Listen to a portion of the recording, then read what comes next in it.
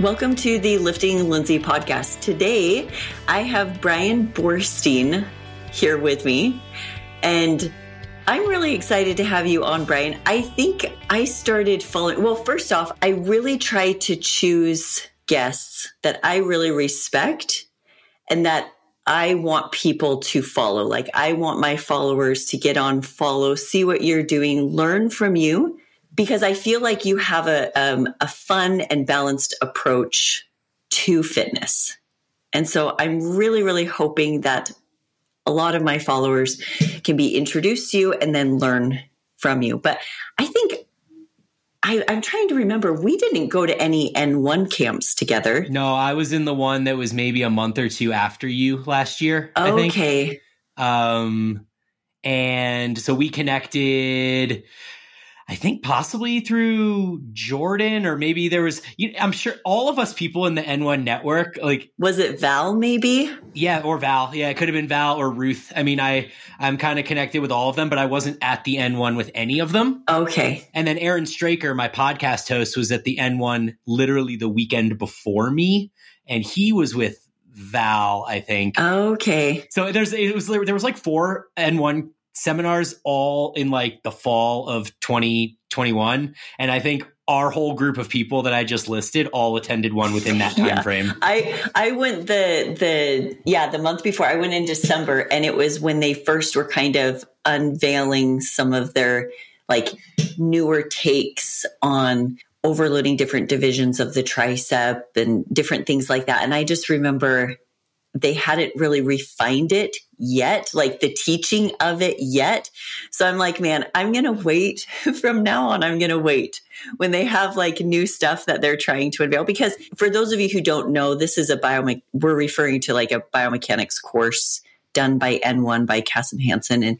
And he really, I think he's doing a great job of questioning the exercises that have been used a lot and have with thrown out being like this is the best exercise for X, Y, and Z. And so he's doing a ton of testing on those exercises. And then also not just testing with EMG, but he also takes into consideration physics, which is smart, and and just like biomechanics, how the body functions. So Bryan, I'm excited to talk a little bit about that because you've had the chance to actually be the guinea pig in a lot of these. A recent one was on back. So talk to us a little bit about what you do, your business, and then let's talk about some of those things that you've done with Kasim. Yeah, totally. So I own a couple fitness companies. Mostly we do like group coaching in the app. So we have a program through Train Heroic on my company, Paragon Training Methods. And we have like 9 different programs with 3 like dumbbell only programs that include, well, dumbbells and bands. So they're like at home programs.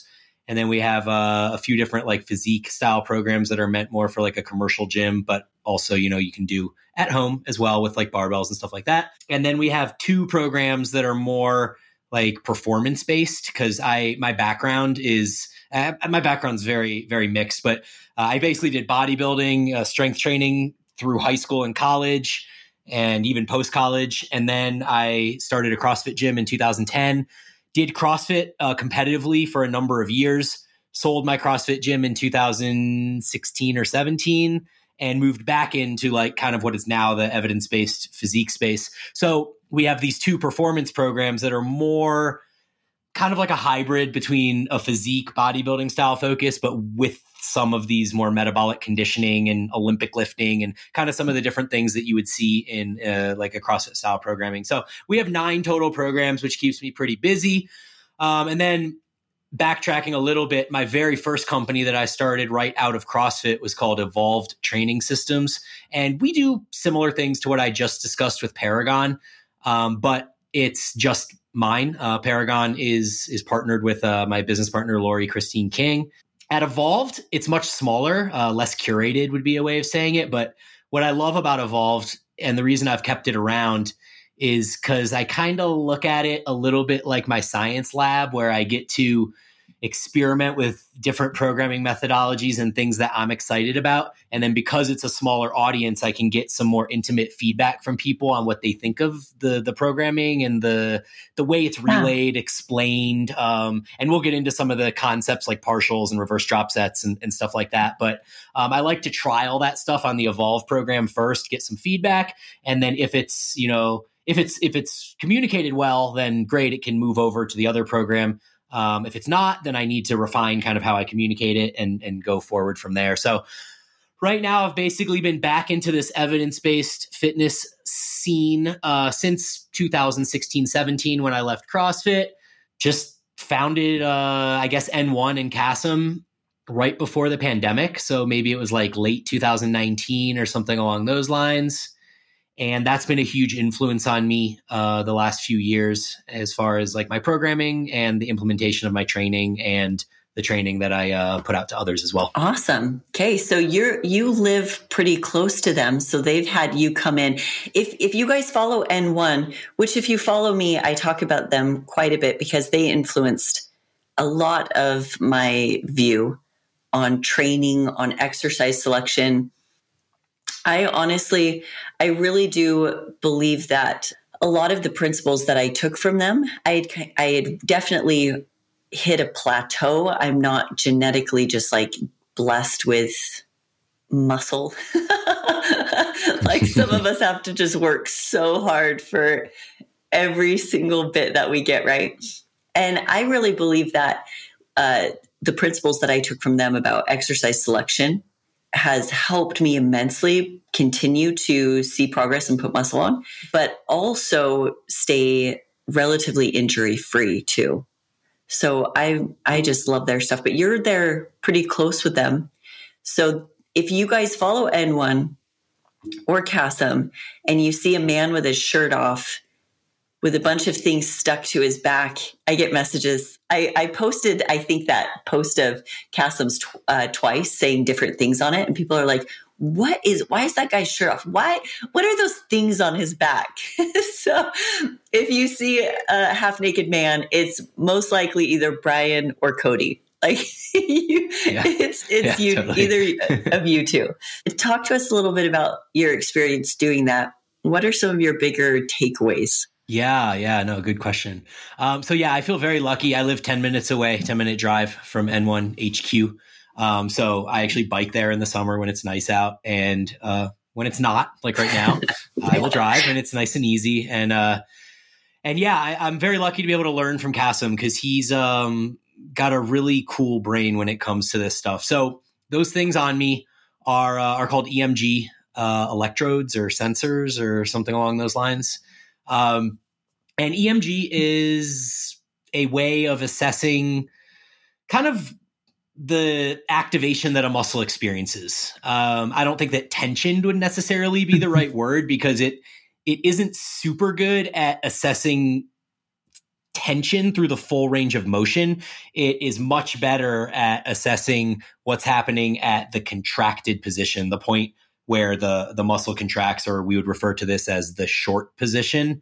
So you could think of this in like a bicep curl, where if your arm is straight and stretched, then that would be the stretched position. Your bicep is elongated, right? So it's stretched.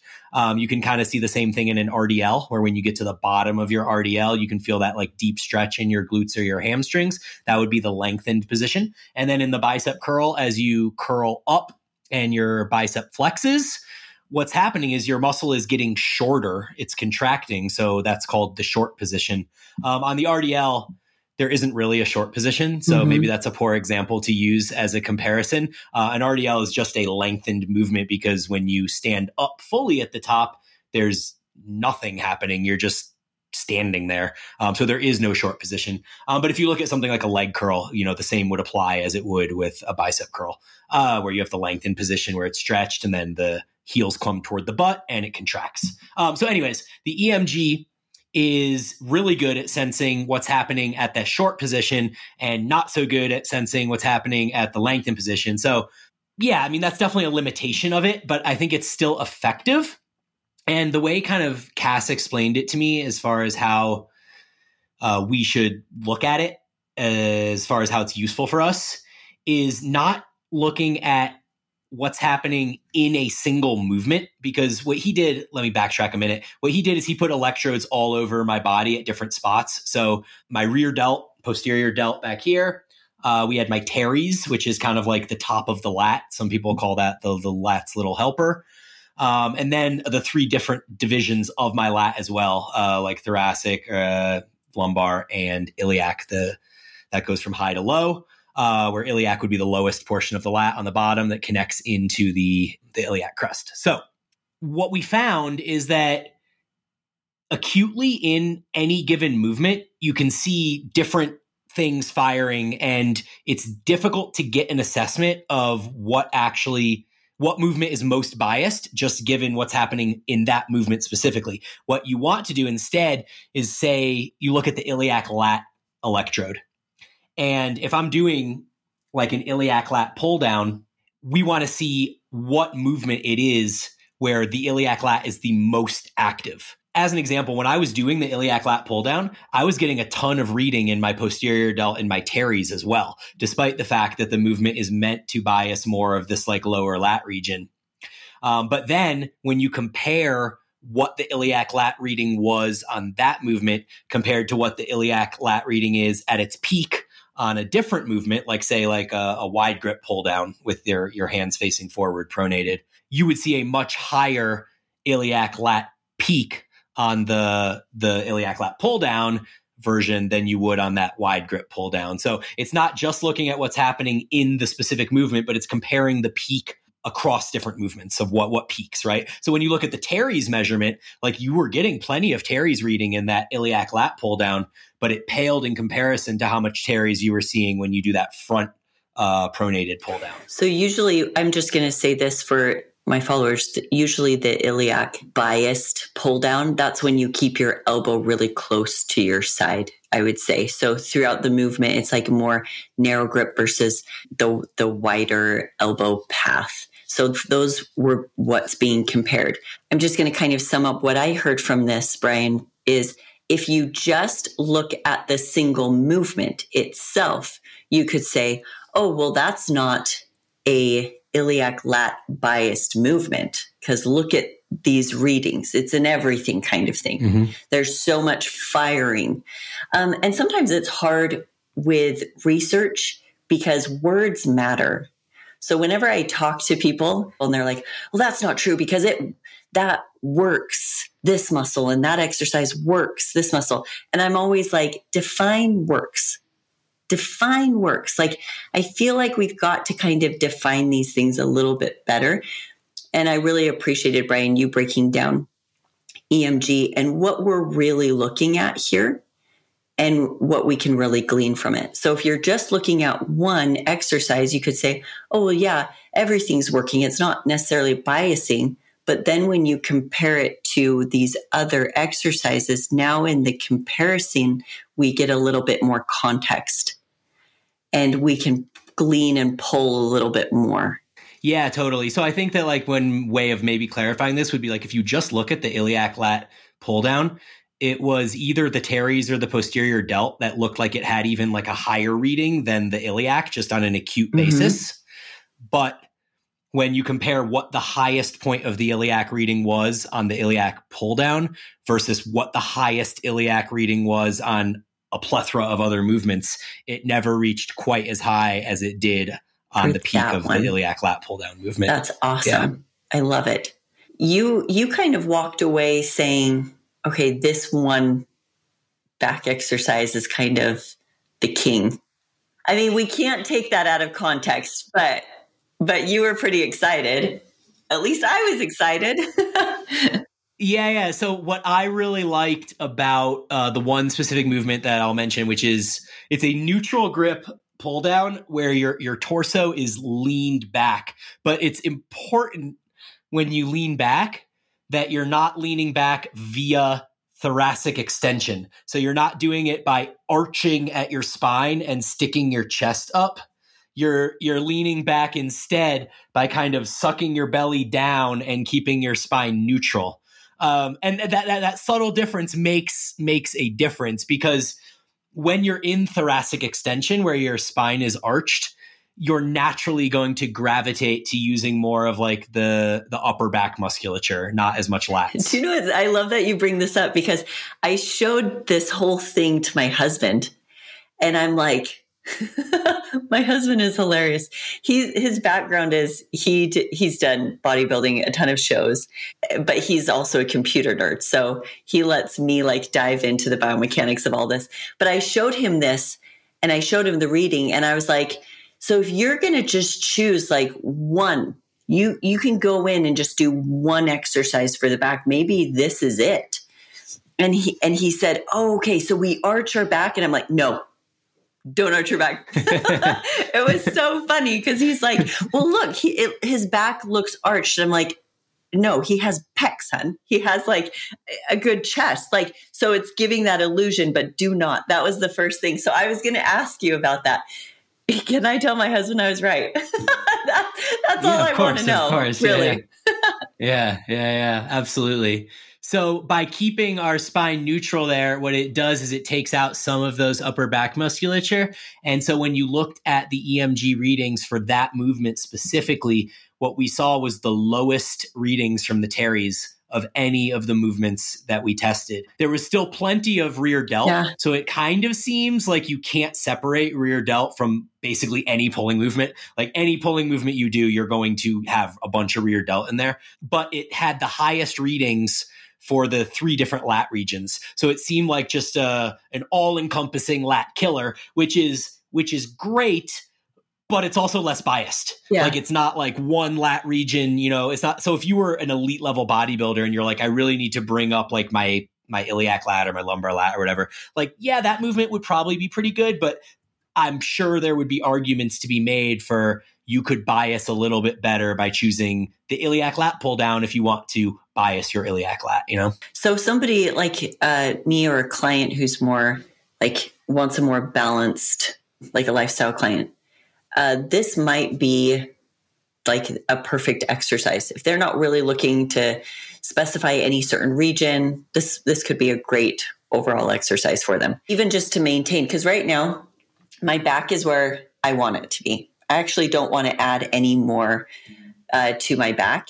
And so this for me was like 1-2 times a week doing this is kind of, that to me is perfect for maintenance. Yeah, I think that if you are looking at it from that perspective, that you should probably have 2 back movements in there. And this one is a great one for your like kind of sagittal plane neutral grip one that's going to be a little bit more lat dominant. And then I think that you should have some back movement that is a little bit wider and has your elbow path a little further out. Just because we know like with that movement that we just discussed that had the lowest teres readings. Mm-hmm. So you're going to want something that's a little bit wider, possibly that goes from wide to narrow. And then when you do that, then you'll get the rest of the stuff that was missed potentially by that one pull down variation. Well, I feel very validated in this moment because if you were to look at my last program I wrote for myself, that's exactly what I did, Bryan. So perfect. I feel very validated. Now, what about specific, you said a lot of pull movements just naturally, and I think depending on someone's arm path, but most of them are just going to be rear delt. Yeah, I mean, even that iliac lat pull down like had extremely high rear delt readings. But like we kind of said in the beginning, it doesn't read what's happening at the stretch position. Mm-hmm. And we know via the last 3 or 4 years of research, the 9 studies that have come out or whatever, that like at least 7 of the 9 have shown that training at long muscle lengths or overloading the length and position, which would essentially just mean choosing a movement, an exercise where that portion is the most challenging in the movement, kind of like an RDL would be for the hamstrings. We know that, that's potentially more important than what an EMG tells us about the contracted position. And so then you're kind of left to have to do some hypothesizing based on some mechanical modeling, which is like, we know that the lats kind of stretch around the rib cage. And so if your arm comes across the front of your body, adduction across the front of your body, that potentially will stretch the lat further than it would if you were just sagittally, like directly in front of yourself. And then same thing with the rear delt. Like we know the rear delt is going to stretch across the body as well. It can't use the rib cage in the same way, but I think there's an argument to be made that the iliac lat pull down, even though it showed this super high reading for the rear delt, I think that compared to a movement that is specifically for the rear delt, I think you could get a lot more rear delt by lengthening it. Mm-hmm. And I also think you could get a lot more out of your lat by lengthening it. And the EMG just isn't going to tell you that. Like that iliac lat pull down might actually be more iliac lat than we even know, or than the EMG can tell us, because there's no way of assessing what the tension is on that lat at the stretch position, which is probably most important anyways. Okay, love it. So I just kind of want to sum up what we've discussed here. EMG, very, very useful tool. I'm going to compare it because this is one that's been compared a million times with most women. The scale is a useful tool, but if you're only using the scale, you are going to miss out on really what's going on with your body, right? There's so many other tools for measurement and change that we need to utilize. And I feel like oftentimes people hang everything on an EMG reading. So I've witnessed people hanging like all of the truth of one of, for example, the glute development all comes down to hip thrust. Just hip thrust your way to big glutes because the EMG is firing big time, guys. And let me show you this model and what it's doing during this time. And I just want to reiterate, it's useful. It's one tool of many that should be considered. It's interesting, but what I find more useful are studies that show hypertrophy happening, right? So the tool is great, but you brought this up, Bryan, that we've gotten a lot of studies recently and meta-analysis that are really exciting about working in more of the lengthened position of the muscle, showing more hypertrophy. So you and I have both been studying this a lot. So I was so excited that you wanted to talk about this. So I'm just going to hand the baton to you. What do you want people to know? For those who have been doing my muscle and strength group in my training app, they saw how I decided to use this over the past 4 weeks now.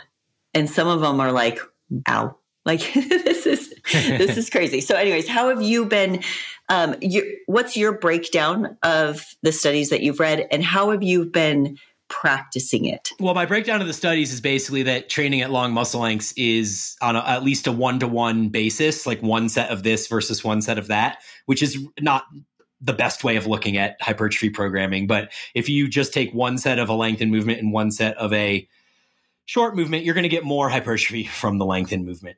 That's a slippery slope because lengthened movements are also more damaging. So you can't do as many of them, which is great if you're into saving time. That's I think one of the biggest assets of all of this understanding now is that if you just want to get in and get the most effective workout in, you probably don't need to waste time doing a bunch of short overload movements. So I explained training at long muscle lengths a bit earlier, and I think if I have to get one thing across to people that's probably the most important when it comes to this stuff is that looking at sets as equivalent of this exercise that trains hamstrings is the same as this exercise that trains hamstrings. It's all one set. I think that's a dangerous way of looking at this. Give an example of that. Like when we look at studies, meta-analyses, even the big meta-analysis from 2017 by Schoenfeld and colleagues that demonstrated that 10 to 20 sets per muscle group is the best hypertrophy range, right? Mm-hmm. I'll get into the way they counted volume in a second. Essentially, one of the ways they counted it was by taking something like a leg extension and taking a back squat or a lunge and saying, hey, they're each one set for the quads. It's just one set for the quads, right? So 10 to 20 sets, I don't know, if you did all sets of split squats, is that still a reasonable number of sets to do? Or if you did all sets of leg extensions and you had no squatting in there, is that reasonable? I don't know. I think that because of the stimulus and the damage piece, where these lengthened movements give you so much more stimulus and more damage, and the short movements give you some really acute stimulus to one specific area, so they don't cause that much damage, but they're also not going to give you a ton of stimulus to different regions of the muscle, right? So it's kind of like you want to look at things a little bit more broadly in how you assess the number of sets that you're doing. Again, like another comparison being like a lying leg curl and an RDL are just considered the same. It's one set for the hamstrings. But we know that you can do 3 sets of RDLs and be sore for 4 days, but you would have to do 10 or 12 sets of leg curls to probably get the same level of soreness in your body. So we need to take these things into account. I love that you brought that up because there's so much talk about frequency right now. I don't know if you've been, I'm sure you have. I mean, people have taken a few studies to the extreme of, well, now I'm going to do full body 6 days a week. And I'm like, okay, but how are you doing that? If we're really wise about exercise selection, I'm not sure that there's any more benefit to more than 3 times a week. But even 3 times a week, I think somebody has to be pretty smart about how they're distributing volume. And, are they going in and doing hack squats? Let's just talk about the quads. They want to see quad development. Are they going in 3 days a week and doing hack squats? Are they doing partial reps at the bottom? Are they doing pauses? Like you said, are they causing a lot of mechanical damage?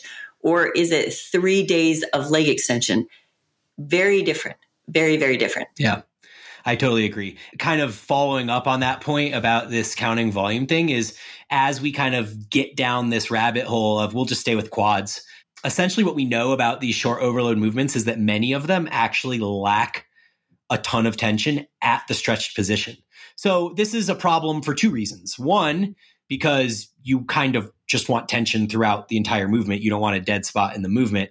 And second, the stretched position is the most important. Yeah. So if you have a movement that sucks at tension in the most important position, then we need to do something to make that position more effective. And so this is kind of getting into some of the strategies that I've used to create tension in movements that lack tension in those areas. So you could think of this as the bottom of the leg extension, right? When we do a leg extension, inherently, everyone thinks that their money is made, that their gains are at the top of the rep because that's what they feel. They're like, oh, that's where it's really hard. Like that's where it's at, There was a study on leg extensions and they assessed 5 different ranges of motion, but I'm just going to focus on 3 of them for the sake of this podcast. One group did just the top half of the range of motion. One group did just the bottom half, meaning that they started from the bottom where the quad is stretched and they only went up until the knee was halfway up to lockout. And then the third group just did a full range of motion. So they went all the way from the bottom all the way to the top. And what they found is that the movement that did just the people that did just the top of the movement had the worst results. That's where they probably felt it the most, right? And where the EMG would have been the most sensitive. Yes. So feelings don't equal hypertrophy.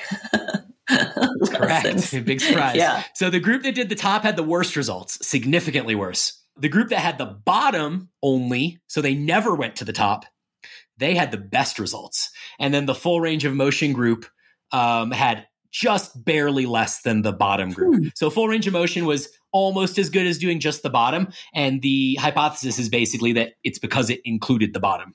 That's why the full range of motion was almost as good because it had the bottom in it. But just doing the bottom was better. And so you could kind of extrapolate that out to a lot of different movements, like a bicep curl. Like, why do we come all the way up into the contraction at the top? Because that's what you feel. But really, most of your gains are going to be at the bottom. However, I think if we were to say there is one specific muscle group that really, really can be aided by emphasizing the length and position more, I think it's the back. It's the back, it's the lats, it's all those different things, because it's the only muscle group where every exercise we do is short overloaded, meaning that the part of the movement where your arms are close to your body or behind your body, that is ubiquitously the hardest part of the movement.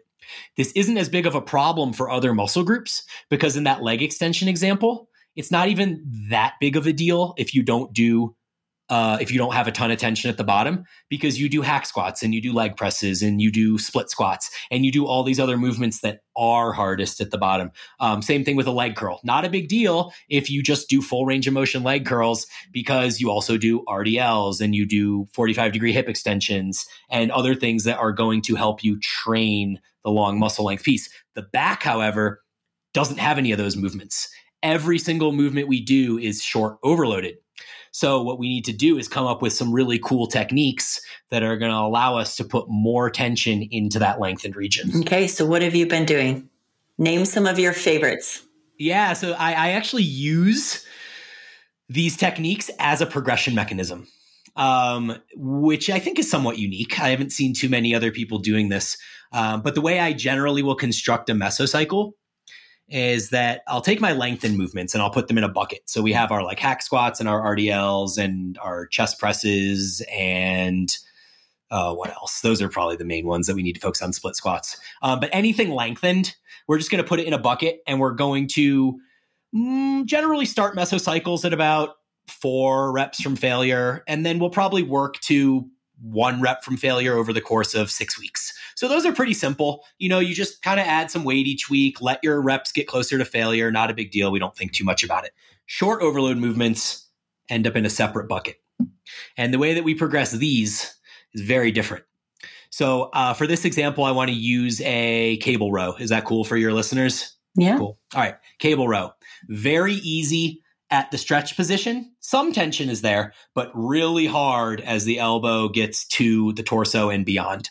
Short overload movements like a cable row will generally start a mesocycle at about 2 reps from failure. So that's already 2 reps closer to failure than where we would start like a hack squat or an RDL or something like that. The next week, week 2, will generally be 1 or 0 to 1 reps from failure. And then by week 3, we're going into partials. And what that basically means is that, say you do a set of cable rows to failure and you get 10 reps. And then on the next set, I might say, I want you to go to failure again, and then I want you to try to get 3 more reps. So you might get 8 or 9 reps to failure after you did 10 the first set, and then you'll do 3 more attempted reps. What those attempted reps are doing is they're training that portion of the movement that is more lengthened. So we're not expecting to get our elbows all the way back behind our torso. We're just going to not compromise form, and we're going to pull as hard as we can with the proper muscles and just get the weight as far as you can. So that's kind of where we would end up in week 3. Then in week 4, I'll usually implement something called a reverse drop set. And anyone that's familiar with drop sets, that basically just means that you would reduce the weight and then continue going. So in a reverse drop set, you increase the weight and keep going. So you would do like a cable row to, usually I'll keep some RIR, some reps from failure in the tank for that one, because we're going to increase the weight immediately, right? We're going to basically just change the pin in the stack and then keep going. So I like to do these as a match. So say I get 8 reps of cable rows on my full range of motion set, and then I'll add 20% load. So say I would go from 100 pounds to 120 pounds, and then I would match 8 reps that I got on the first set. And I would understand that I'm probably going to get 1 full range of motion rep or no full range of motion reps. And I'll just get to those 8 reps that I need to achieve via partial reps that are going to fall off and get slightly smaller each rep that I do. So that's where we are in week 4. And then in week 5 and beyond, I usually incorporate something that I'm calling lengthened sets. And this is the same idea as the reverse drop set, except that you take a full rest period between. So say I would do my full range of motion cable rows and I get 10 reps to failure. Now I'm going to rest for 2 or 3 minutes or whatever my designated rest is. I'm going to add 20% weight. Same thing. I go from 100 pounds to 120 pounds. And then I'm going to get 8 reps again. But this time I may get a couple full range of motion reps because I had that 2 to 3 minute rest and I'm jumping the weight up 20%. I usually get 2, maybe 3 full range of motion reps. And then I would finish the set with 5 or 6 partial reps.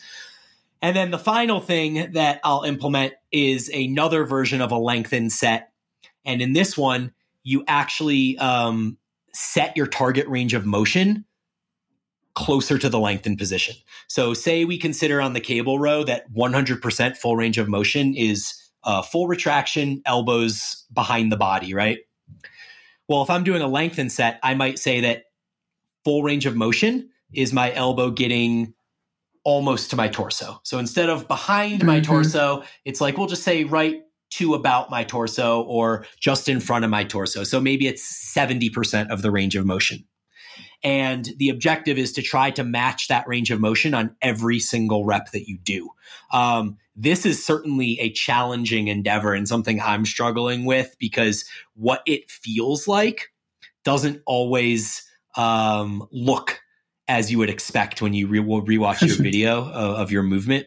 So it's been a process for me of finding a way to make sense of that, where I can turn what I'm feeling into what I'm seeing and vice versa, so that I'm over time gradually getting better at kind of hitting that 70% on each of my reps. That's awesome.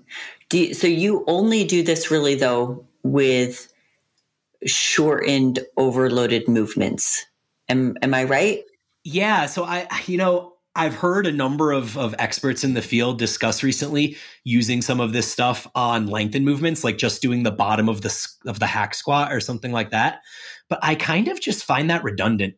It's already a lengthened overload movement. It's already hardest at the bottom. It just, like, to me, it kind of seems redundant, and I would rather just keep good form and do reps that I'm comfortable with and have a start and an end position, because they're already effective the way they are. Like, maybe it's mildly more effective if you did the bottom. I don't know. I'm not sure where I stand on that yet. But I know for sure that I stand very confidently that the lengthened range of short movements is going to be much more productive. Yeah. No, I really like that. Utilizing it a lot more in those shortened positions. I think that there's wisdom in that. I have been playing around with both. And because this is what is so much fun about fitness. I love reading the literature. I love reading the studies and then being like, okay, but what does that look like in practice? Right? And what does it feel like to me? What does it feel like to others? What can we see? And so I've been doing the same thing as you. I actually have been using it as a progression. Cool. I've been doing it in the lengthened though, with some of them, not all of them. It's really fun to kind of use it as a progression for the lengthened and then to pull it. Oftentimes when people think of progressions, they think of adding a set, adding a rep, and the very end of their training cycle is going to be with the most sets and most reps and the highest weight or whatever, however it is that they're figuring that out. But I've actually been really enjoying adding, like, on the third and fourth week, pauses or partial reps in the lengthened. Hack squat, I did it. I wanted to cry. I was mad at myself. I'm like, this is so stupid. But then it was really fun because as a progression, I pulled it, which actually allowed me to load the weight a lot more. And I found I was surprised by the findings because I noted it in myself and I noted it with a lot of clients too, that I had kind of gotten stuck on my weight with the hack squat. And I was able to hit a PR after that. So that was really fun to be able to see that. And I was really surprised when a lot of app users were saying the same thing, that I pulled that fourth count and rep. I mean, it was horrible what I did to them, but I pulled that and I was finally able to increase my strength even more. So oftentimes I think to myself, well, what does that mean? Right? What does that mean? Does that mean like it quote unquote worked? Does it mean that they're going to get more gains? But a lot of times I think it can just come down to there was a mental block that I overcame, and that's exciting to see progress. And at the end of the day, sometimes that's all somebody needs to win and then take that strength into the next and that mental strength into the next training cycle. I've been having fun with both. That's awesome. I'm glad to hear the stories of you using it on the compounds and stuff, because I would say I'm definitely a little closed-minded on that. Like I heard Mike Israetel talk about it on a podcast, and maybe it's just because I tend to like sometimes be a little judgy of things that Mike says. But he was talking about it. Man, the guy was asking him about, what are good uses of partial reps in the lengthened position? And he literally only talked about these like big, heavy compound movements. He was like, yeah, you can do like the bottom of the bench press and you can do the bottom of the pendulum squat and like all these things. And in my head, I'm like, but that's not the best use for it. Like he didn't even bring up the fact that, so he actually said a row was a bad movement to do it on, because he's like, how do you know, like you don't have a standardization of where you're going to each rep?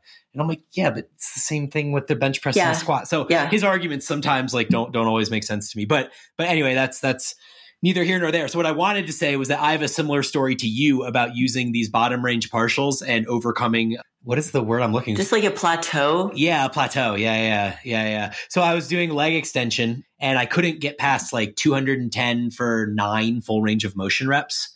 And then I got into my lengthened weeks and I started doing like 20% higher than that. So like 250 pounds, but I would just be focusing on the bottom range. And I did that for a number of weeks in a row. And then when I came back to the full range of motion leg extensions at the beginning of my next mesocycle, I was like 15 pounds heavier. I was doing 9 reps with 225. Awesome. And so that was all from just like you said, kind of getting comfortable in that bottom position, getting confident with, handling that weight. Mm-hmm. So exposing yourself to heavier weights over time can then breed your ability to manifest that into these full range of motion reps. So now we have 2 examples between you and I of this working super effectively for progression. Well, that's science. You can just quote that as fact now. I mean, Lindsay and Bryan. It's done. N of 2. Done. I love it. No, but there's so much to be gleaned from. I really loved what you shared about the row, because that can be utilized. So many of these things can be utilized at home when people don't have the same equipment as the gym, or maybe they don't even have the same weight that could really test their strength at home. But just utilizing some of the things that Bryan has shared today will definitely help people, because I mean, that's just a great way to progress. Just going through these partials. Yeah, I loved them. So I'm like getting ideas now. I'm like, how can I steal these, Bryan? I actually have a post on my Instagram page from a few months ago that is titled Progression Model for Hypertrophy. And I kind of break this down on that post. So if you want to reference that, you can totally do the same. But yeah, so I kind of think that muscle is really just a dumb piece of meat, more or less. It doesn't exactly know a whole lot of things. It just knows tension would be like a simple way of saying it. And so, the idea of I need to add a set, or I need to add reps every week, or weight or something like that, like there's so much ambiguity in that anyways, because if you shift your technique in any way and then you add 5 pounds to the bar, like a back squat's a perfect example. You do a back squat and your torso is perfectly upright and your quads are doing the work. And then the next week you add 5 or 10 pounds and say you get the same number of reps, but now the last 2 reps are the form's not the same. You kind of like break at the hip, you let your torso do a little bit more work. Your muscles, which are a dumb piece of meat, they don't think, wow, this person used 5 pounds more, I need to grow now. They think, well, I only received 7 reps of tension instead of 9 this week because the low back did the other 2 reps. So I think that keeping form consistent is the first thing that's most important. But using things like these partials and these lengthened sets and stuff like that are really simple ways of being able to continue to progress the stimulus of adding more tension to the muscle without having to go above and beyond and add 5 pounds or add a number of reps or increase a set. I mean, by God, like an entire set. And that's so much additional volume, right? It's so much. People don't even realize it when they're like, well, that's my go-to. I think, well, one, that's a lot of time. If you believe in resting between sets, that's a lot of time to allow for a rest and then another set. But that's a huge increase. That is huge. People just don't think about that. Yeah, I used to follow the RP method when I first came out of CrossFit. That was kind of how I found my way into the evidence-based space. So it was kind of that set progression model back in 2017 or whatever. And so it would literally be like attempting to start a meso at 2 sets for an exercise and maybe something like, 8 sets for the muscle group for the week. And then over the course of the 5 or 6 week mesocycle, you go from 2 sets per exercise to like 5 sets per exercise, which takes you from like 8 sets to like 20 to 25 sets for a muscle group, which is like more than doubling your volume over the course of a mesocycle. And yeah, it was just not a good recipe for me at all. So I'm glad I found my way back out of that. But yeah, I think the set progression thing is certainly not necessary. And there's a number of these techniques that we discussed today that people can implement as a way to increase stimulus without having to add an entire set. Yeah. Okay. Well, let me finish up asking you one other question. In the past 2 years, if you could pick like 1 or 2 things that you've changed your mind on, maybe you used to believe that now you don't. I feel like we could probably change that to like 3 years ago and I'd have a much better answer for you. Okay. Let's do 3, 4. Are we going to go back all the way to CrossFit? No, definitely not. 3 years ago is before I would say I really began investing into the N1 system. And I would even say at this point that the way that I program and do things is like very influenced by N1, but I would say that there's still like a good 30 to 40% of what I do that is kind of a artifact of my last 20 plus years of training. So one thing for sure is that 3 years ago, I was still kind of in on barbell basic compound movements, using free weights for the majority of things. That is something that I feel entirely different about now, such that I don't have a barbell in my program at all anymore for myself. The programs that I write for others, we still use the things because they're accessible. Yeah. But for myself, like you said something in the beginning about longevity or injury prevention or something along those lines. And through the education and the knowledge that we've had with N1 and the kind of lining up of movements with the muscle fibers and things like that, it's kind of crazy to me that I've been training 25 years now and my body feels the best that it's felt since before CrossFit, which means like since my early 20s, kind of. The use of cable machines and squat machines specifically have been a huge game changer for my elbow and shoulder health. The cable machines, huge. And for my low back and knees, hack squats and pendulum squats and leg presses and things like that. I'm one of those people that's not super well built to back squat with a barbell. Like it just never felt good for me, really. Same. And as soon as I realized that I could slay my quads in so many different ways without ever having to put a barbell on my back again, that was like a huge light bulb moment for me. I was at a point at the very beginning of the pandemic where I was just about to give up back squatting and just say, you know what, I'm just going to lunge and split squat for all my leg work going forward and RDLs or whatever. And so thankfully I now have like a full home gym with a pendulum squat and a hack squat and a functional trainer and a T-bar, chest supported T-bar row and a leg extension, a leg curl and a 45-degree hip extension. And so I use entirely machines now. And like I said, my body feels amazing. So that's one big change in the way that I feel about things. Second, I would say probably has to do with execution. So the first one was maybe more focused on selection, like exercise selection being different. And I think the second one would be execution, because even up until 3 years ago, I always had ego attached to my movement. And I think part of that was, in fact, related to doing these barbell and dumbbell basic movements through the years of CrossFit and through the years before CrossFit.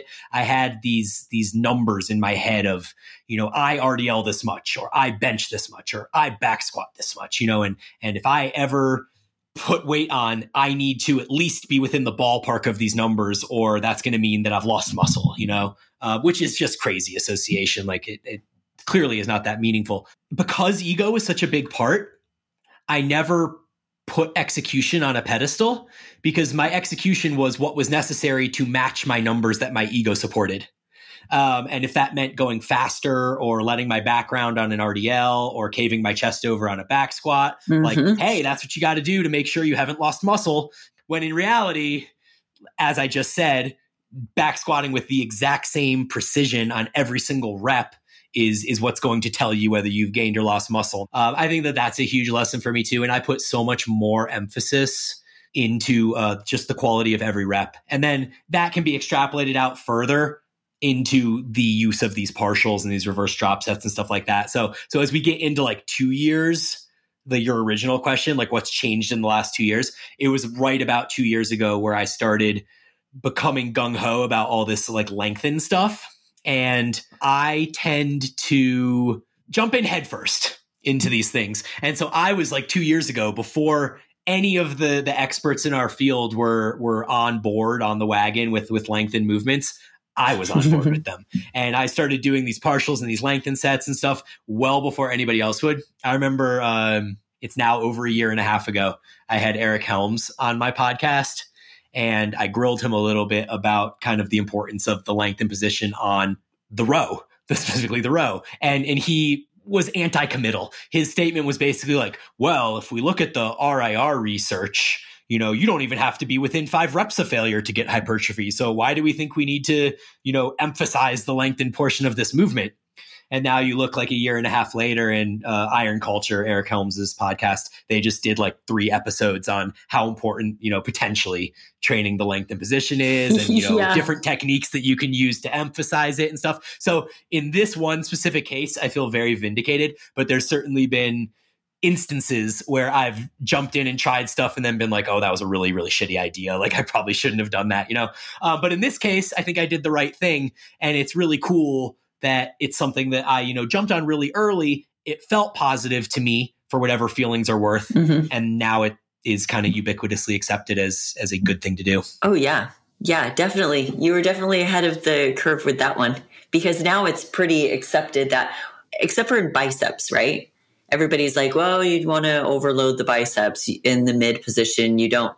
I mean, that's the general statement that's being thrown out there. And I forgot to ask you your opinion on that. I have an opinion on it, but what's your opinion on that? So my opinion is that all muscle groups probably respond to stretch mediated hypertrophy, meaning to the lengthened position, that some probably just respond better than others. So like from the studies we have now, like it seems that the quads and the hamstrings probably respond exceptionally well to long muscle lengths. It seems that the triceps do as well, whereas it's a little less convincing at this point for the chest and the biceps. But I would still say that I believe that it's no worse training at long muscle lengths and possibly slightly better. There you go. I think that that's the perfect way to state it. Love it. Okay. Well, thank you. So is there anything else you want to tell my audience? Do you have anything coming out? You already talked about your training program. Do you do nutrition, or do you just do programming? Yeah, I do nutrition sometimes, but I guess I don't really take one-on-one clients on too often. I have 3 to 5 that I like to keep at a time, because I think it's really important to kind of keep my finger on the pulse of like working with people one-on-one. But it's obviously a poorer ROI than having group programs where I can reach many more people at a time. So I do try to keep the one-on-ones a little fewer in my life. But I do work nutrition with some of my one-on-one clients. And then our company, Paragon Training Methods, we have 5 nutrition coaches on staff. So anybody that signs up for our training programs has access to our nutrition coaches through our Facebook group. Yeah, so that's that. We just came out with a program called Physique 45, and kind of my other pet project aside from long muscle lengths is minimalist training, and what is the minimal dose to not maintain, but to still progress? What is the minimum amount that you can do to still make progress? And is that amount that much different than what you would have to do to maximize progress? Like if 20 sets gets you all of your progress, but 8 sets can get you 90% of your progress, like, is that a good trade-off for you or not? I mean, for me, that sounds like a really good trade-off.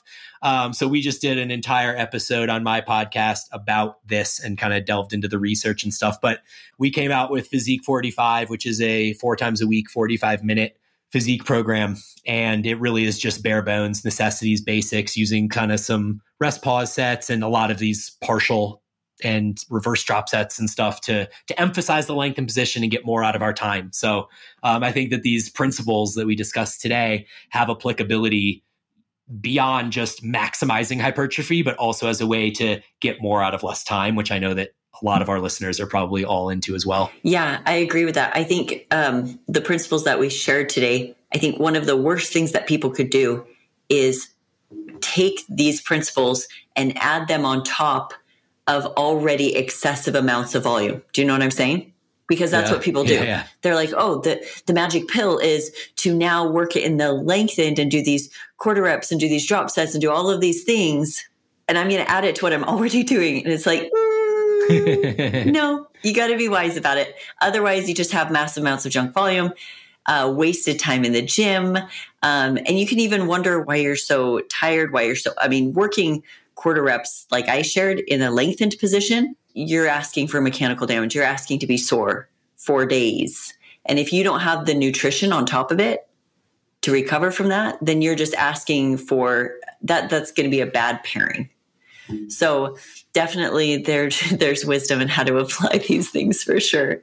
Well, thank you so much for coming on, Bryan. Thank you for joining us today on the Lifting Lindsay podcast. If you have any questions, I will put Bryan's Instagram, and you have a website, right? Yeah, evolvedtrainingsystems.com and paragontrainingmethods.com. Awesome. So we'll add those to the show notes as well. You can reach out and ask Bryan any questions.